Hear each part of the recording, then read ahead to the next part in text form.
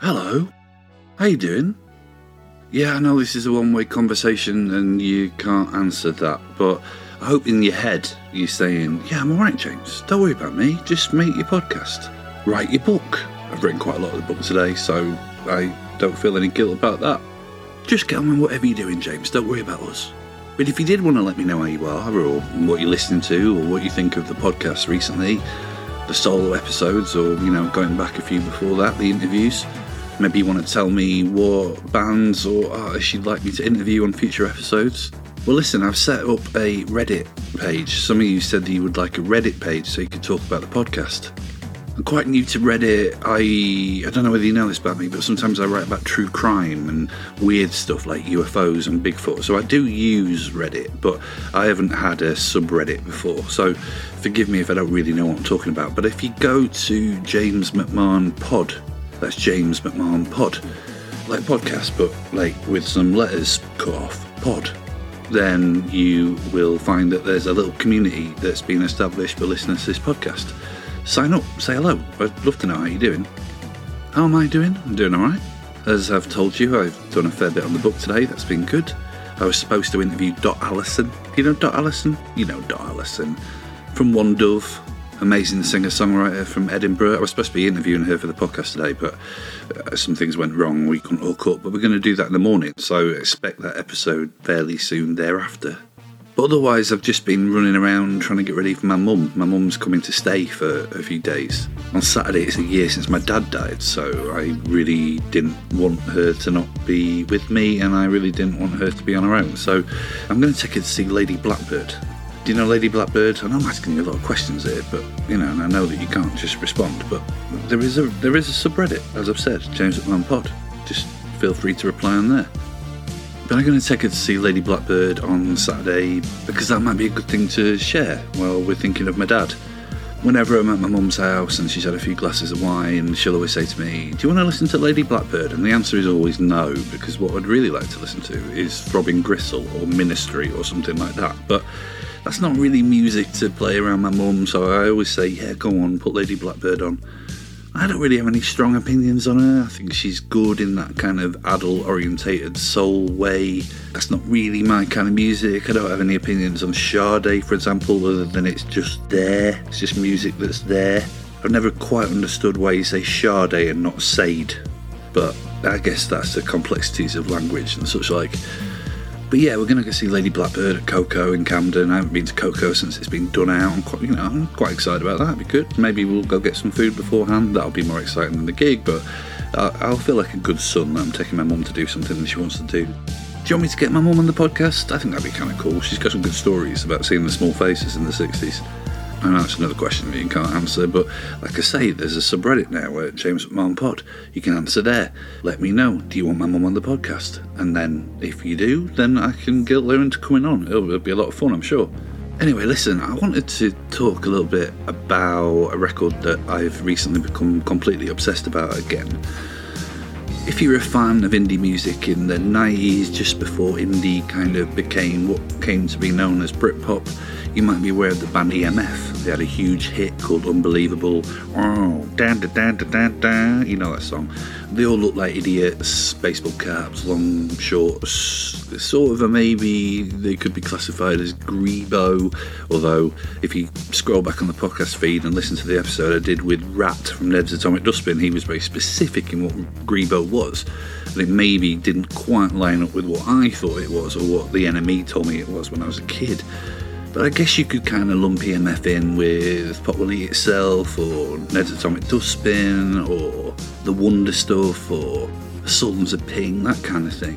And I wasn't crazy on the first record, I wasn't crazy on Unbelievable, but they made this record in 1992 called Stigma, and I loved it when I was a kid. I didn't discover it when I didn't discover it when it came out. It came out in 1992. I was still listening to the Beatles and Bob Dylan and records that I'd borrowed from the local library. I hadn't quite arrived at quote-unquote guitar music.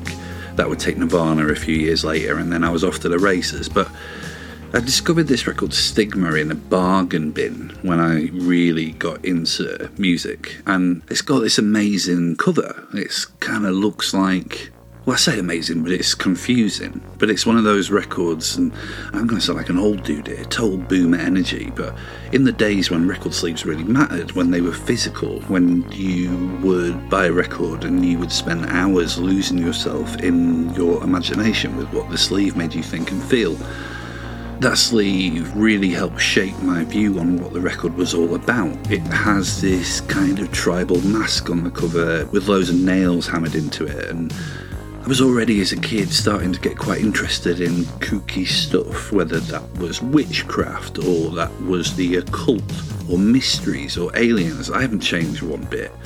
But that sleeve and kind of what it suggested, this kind of ancient civilization, but something just a bit off about it, really helped shape what I thought of the songs inside.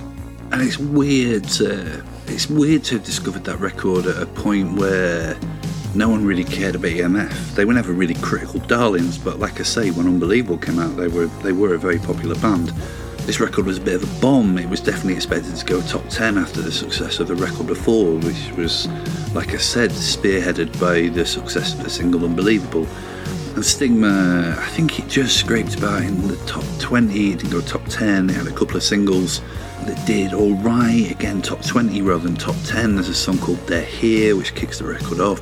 There's a song called It's You That Leaves Me Dry. There's an amazing song called Never Know, which wasn't a single to the best of my knowledge. But there's something within those songs that kind of suggest they're about alien invasions, or they're about journeys into unexplored mystical areas. And maybe that's just my imagination, but between the sleeve and between the content of the songs, a lot of the songs have got little recordings, almost like they've been taken off the radio, or the recording equipment has picked up weird transmissions.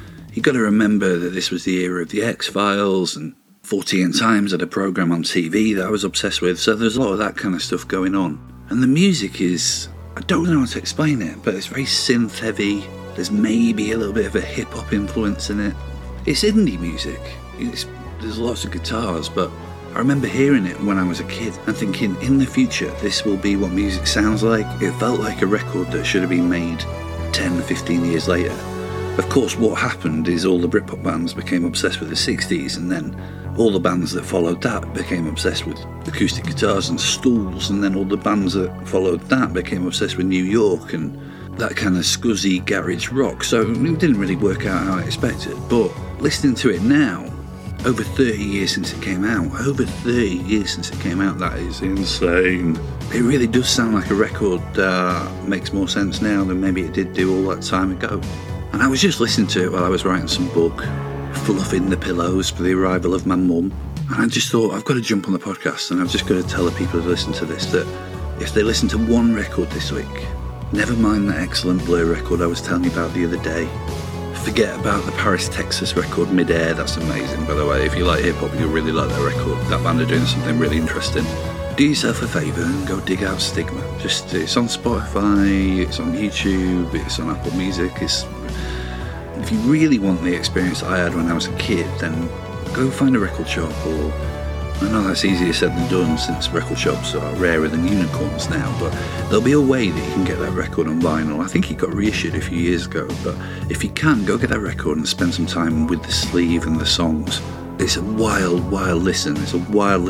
Listen, tomorrow it's the US Congressional UFO UAP hearings. So I know what I'm doing tomorrow. Mum, shut up, we're going to watch a programme about UFOs.